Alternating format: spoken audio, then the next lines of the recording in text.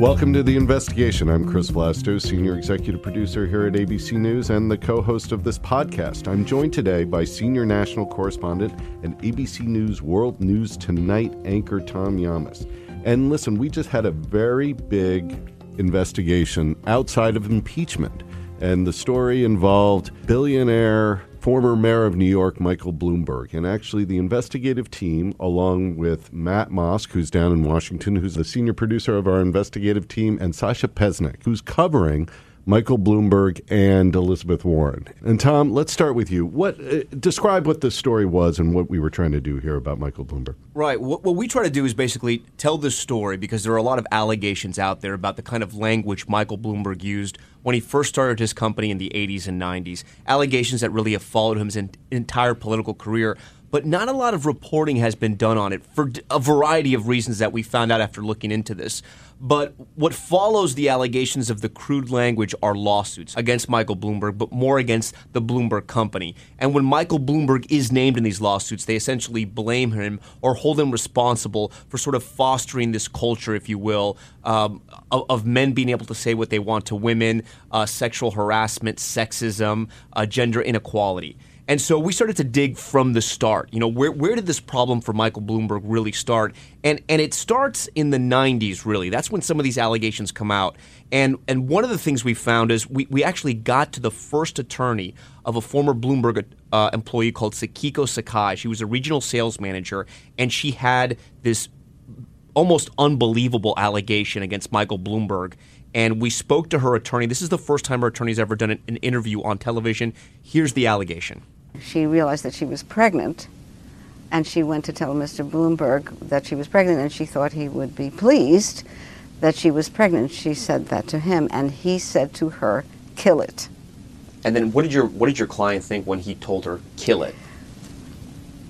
What she said she felt was very distressed, and more distressed than perhaps I even would have been if I had been in her position. That's my recollection. It really upset her emotionally, and I haven't spoken to her in a number of years, but I was very impressed by how upset she was, how unhappy it made her.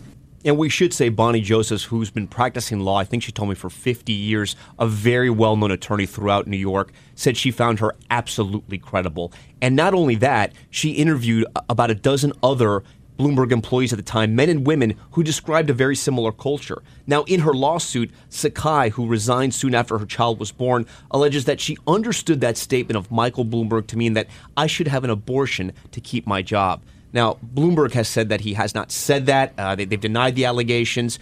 But the problem is that there were other allegations from Sakai.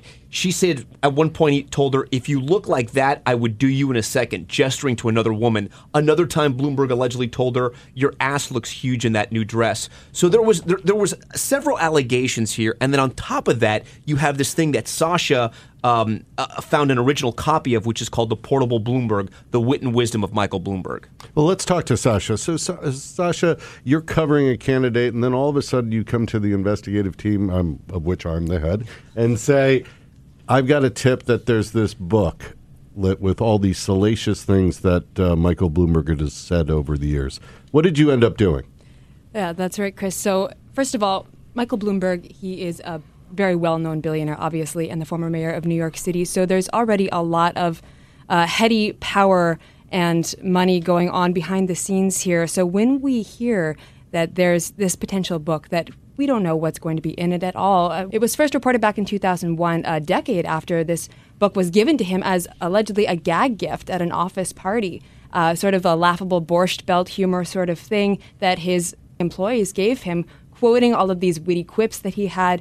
And then it was first reported back in 2001 that this book was a thing. What's in this book, though, you end up a source of yours. You rummage, I think, through an attic, and you find this book. But what's inside the book is actually really crude, salacious stuff. Matt Mosk, who's down in Washington.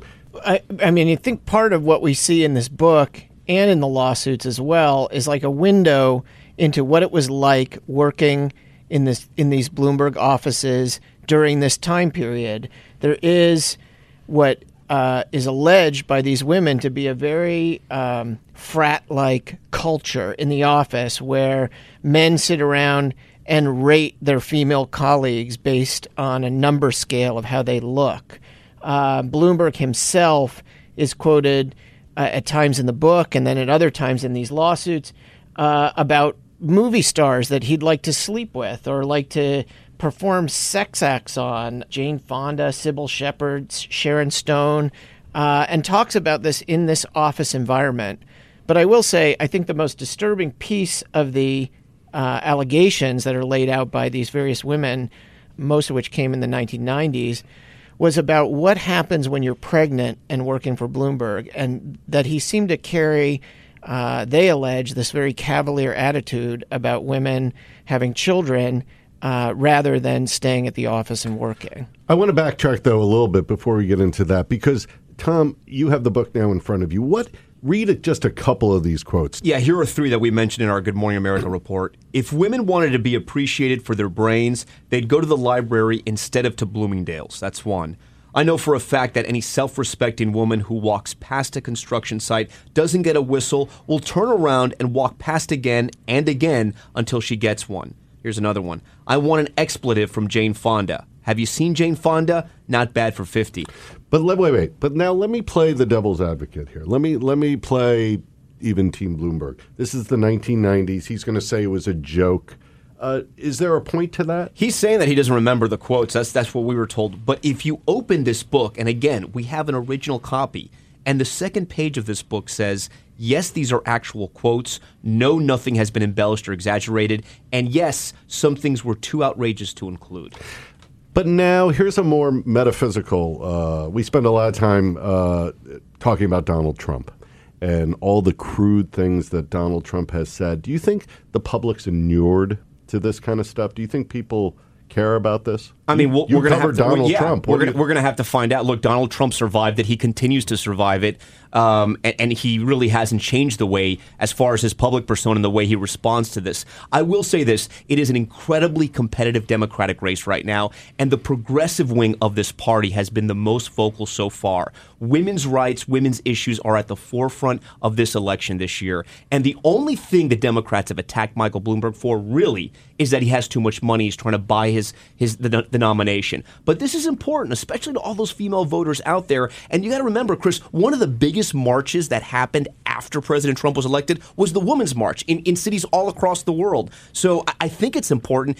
And for me, as a journalist who covers politics, who thinks, I know a lot about stories, and I even did local news in New York. I don't remember a whole lot about this Bloomberg story. I don't remember about this a lot. And for some reason, I don't want to say he's been given a free pass because it has been reported out there. One indication that the Bloomberg campaign recognizes the seriousness of this is the statement that they gave to us, which is not a hard denial, not a hard defense. It's more of a nuanced statement. They say Mike has come to see that some of what he has said was disrespectful and wrong, and that he believes his words don't always align with his values and the way he's led his life. That's a very careful, nuanced statement that basically says he's treating this seriously. And Sasha, you actually went up to him yesterday on the campaign trail and asked him about this story. He seemed ready for it, no?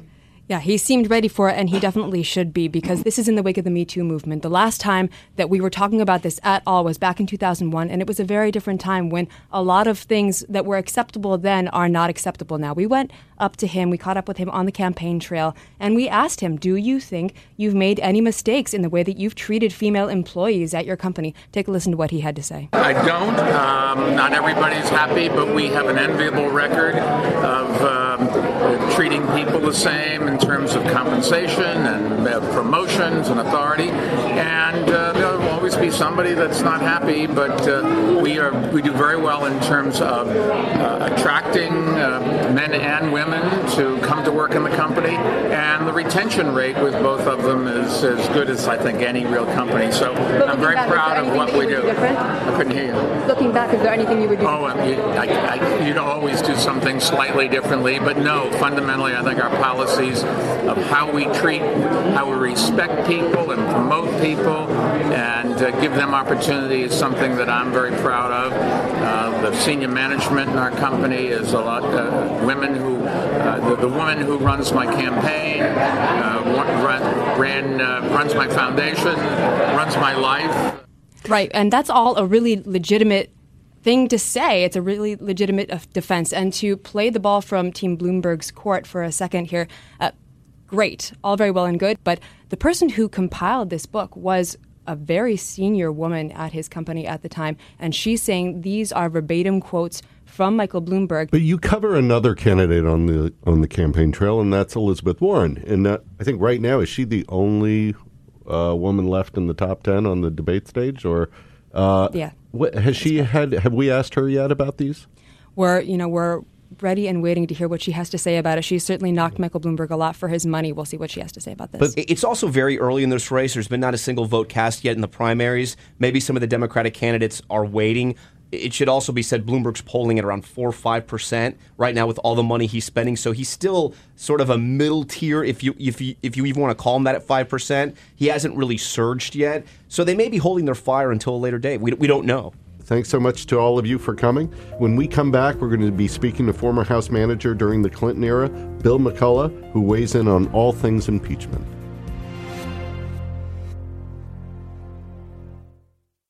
Welcome back to The Investigation. I'm John Santucci in Washington. We are gearing up for a House impeachment vote later this week, potentially on 2 articles of impeachment against President Trump. And after it leaves the House of Representatives, it's going to cross the hall and head over to the United States Senate, where a trial is most likely to begin as we start a new year with 2020. And part of that process is that there are actually individuals as part of the House team that head over and are a part of the Senate trial. They're called House managers. So we thought, why not bring a House manager from the last impeachment that the United States watched in for a conversation. So we're joined right now on the phone by Bill McCollum. He is a former congressman from Florida, also served as the Florida State Attorney General, and of course, as I mentioned, was a House impeachment manager during Bill Clinton's impeachment trial. Thank you so much for joining us today, Congressman. I'm glad to be with you, John. My pleasure. So let me start with you first, because as you know, we've all been sort of re-educating ourselves. A lot of people watching this on TV are doing the same. That role of a House manager, what exactly does that person do in a Senate trial? Depends upon the assignment. There were 13 of us, and my role was to do 2 things. One, preliminarily, I was in charge of preparing the witnesses, arranging for, when we did have, at least by video conference, an opportunity to interview them, to get the person who was going to take their deposition. I did not take the depositions in with them and with their attorney and so forth. But the main thing I did, and during the impeachment trial, was to present a 30-minute summary of the facts after the first day, the beginning of the second day of the presentations by the House managers. And we were presenting the case, if you will, in front of the Senate, orally and with whatever evidence we were permitted to submit. So I spent time doing that, and then later on I made a 15-minute, I think I actually did a little more than that, argument for witnesses live on the floor, which ultimately was denied, but I felt very passionately about that, and I still do. And then I had a role at the end. Most of us were given about 5 minutes or so by Henry Hyde to present our own thoughts in closing at the very concluding day on the 8th of January of 1999. So you mentioned there witnesses. It's interesting you say that, because over the last several days we've been watching in media reports conversations between the White House and the Republican Senate majority leaders just about that. It sounds like Mitch McConnell does not want witnesses. President Trump is waffling a bit, saying that, it'd be great to have witnesses, expose what he is often referred to as a witch hunt. And then other times he has said, well, the Senate can do what it wants. If you were involved in this process, it sounds like you would be calling for witnesses to show up. I probably would. The key issue that's different between the Clinton impeachment and this one is whether you believe in this case that even if all the facts that are now known proven to be true, there is a truly impeachable offense that was committed. The Democrats in the House obviously are thinking so, and I think it's highly likely they'll send that to the Senate in that fashion. In the case of the Clinton impeachment, we had a number of felony crimes perjury, that's lying under oath in front of a court, both at the grand jury level and in the deposition of the Paul Jones case, but also obstruction of justice in a very interesting fashion, several times involved in this. In this case, it's really a question of the Democrats and the House apparently saying, look, the President of the United States, President Trump, did something that was trying to dig up dirt on one of his opponents by holding back aid that otherwise would have gone earlier to Ukraine, maybe in exchange for a meeting in the White House, et cetera. Mm-hmm. Very stretched, very thin, very different. But if there is a case to go forward, I certainly believe that witnesses are appropriate. I think that both sides should be able to select a certain number, and that those key witnesses should be subpoenaed and come forward and testify. Just because you mentioned a little bit there about the facts of the president's impeachment, I want to get back to just the overall structure of an impeachment trial in a minute. But just because you mentioned there the president and his conversations with the president of Ukraine, Zelensky, let's just talk about that for a second. In your opinion, the July 25th phone call, the infamous call between the two, do you believe that call was appropriate? No, I don't think it was appropriate. Well, I shouldn't say the whole call wasn't appropriate. I don't think it was appropriate for the president to refer to the vice president or suggest that perhaps that he should be investigated in the way that was suggested. But I don't think that it's a crime that he committed. I don't think it's something he should be impeached for. I've looked for other things that have not been brought out during the course of the investigation. And I would say this is a decision, if you think it's that grave a nature, that ought to be determined by the voters next year in the election. It's just not that same level.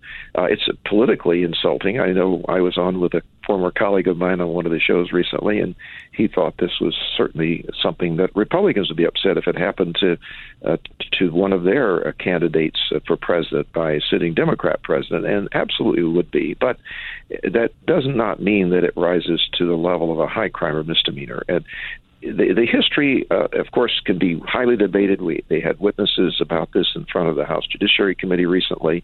But I buy into the one of the four that says the history about when George Mason was promoting the idea that there should be a maladministration or should be something besides treason and bribery, that he had several other proposals that were all rejected before high crimes and misdemeanors decided upon.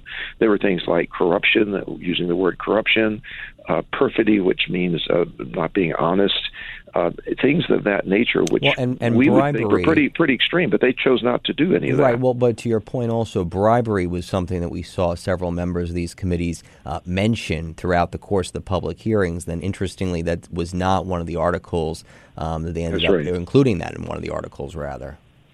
Well, I didn't think bribery was there. I'm sure that some did. Obviously, Chairman Schiff did.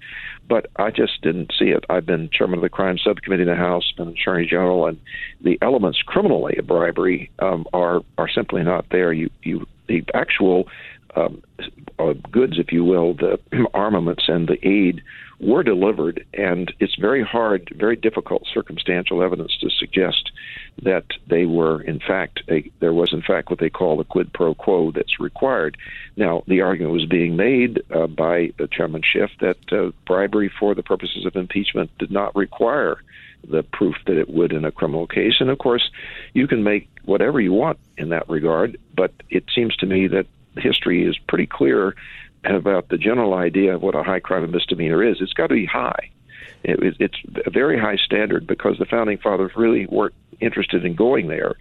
And there's all kinds of contextual history that you can go into about it, which some of us who were impeachment trial managers once did go into.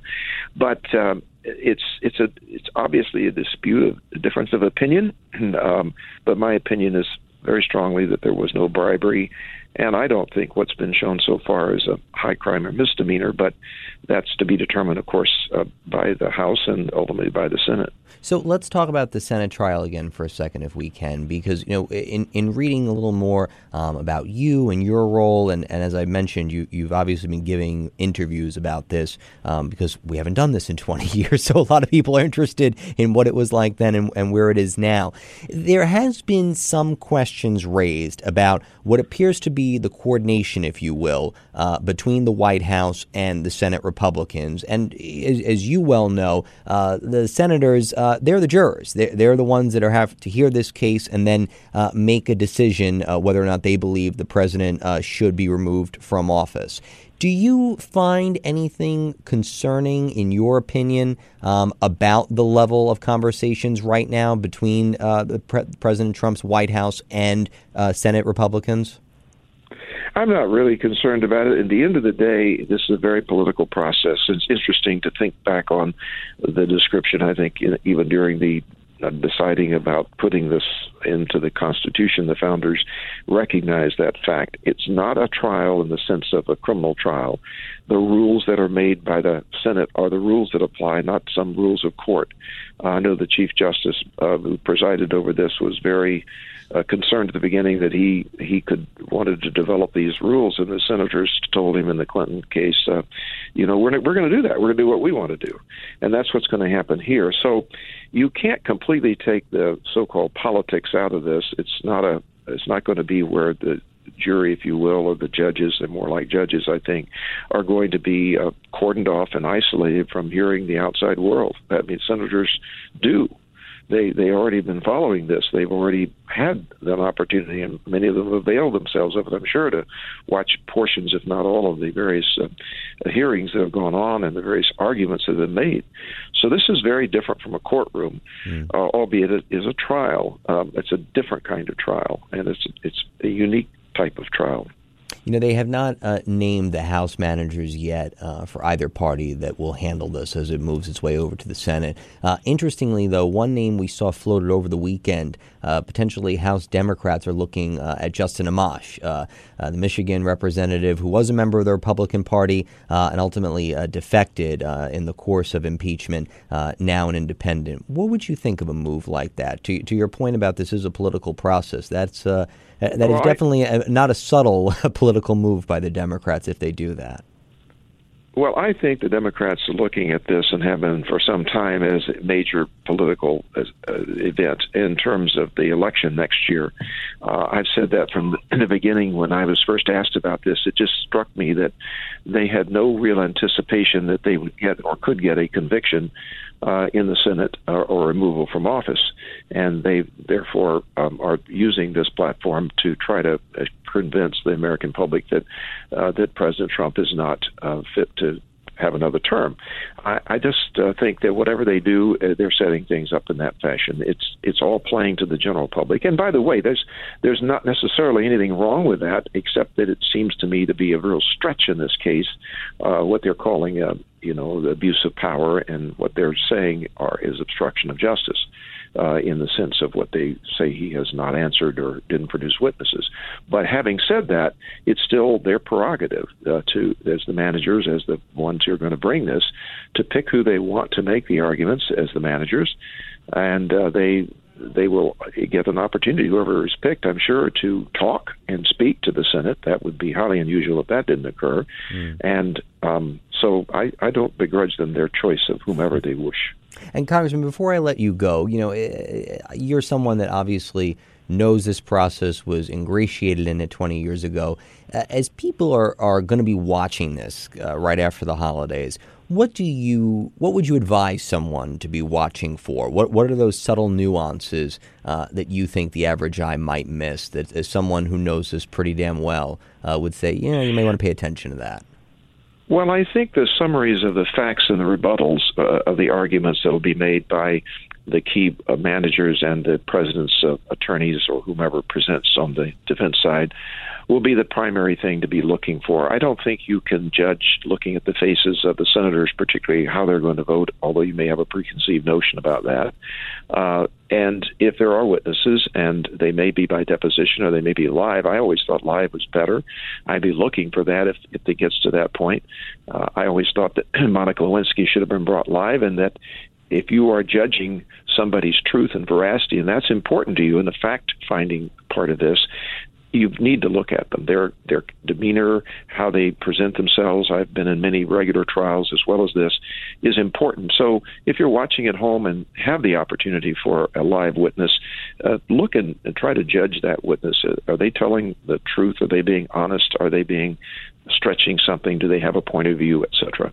But I think the main thing you're going to hear in this, as we had in ours impeachment trial, are the arguments, and you can perhaps judge for yourself better after you listen to both sides. Don't just listen to one, and be open-minded. I think that's the most important thing. I think that I would stress that with anyone here. It's harder here in this case because you've already had so much out in the public. It's, again, not like a regular jury trial. But I think for those at home, it's probably, for many, it would be a case of first impression. So I would hope that people would go into this, regardless of their perspective, with an open mind and think about the law, think about whether these are impeachable offenses. Are they really what the Founding Fathers intended to remove from office, which is a very high standard, as opposed to points to be made about whether you think that President Trump should be reelected, and then decide also what you think about the witnesses and the facts. There are some real differences of facts in this case, it seems to me, if you get down into that, different kind of conflicts between witnesses. A lot of things to watch for. It's going to be a busy January. Congressman Bill McCollum, thank you very much for taking time to speak with us. You're welcome, certainly. That is going to do it for this episode of The Investigation. Thank you so much for all of our guests, Tom Llamas and the team, and their excellent reporting on Mike Bloomberg. You can read all about that right now online at abcnews.com. For my co-host, Chris Vlasto, make sure to subscribe to The Investigation, leave us a rating, and thanks for our producers, Trevor Hastings, Emily Rachowski, and Caitlin Fulmer. I'm John Santucci in Washington. We will catch you next time on The Investigation.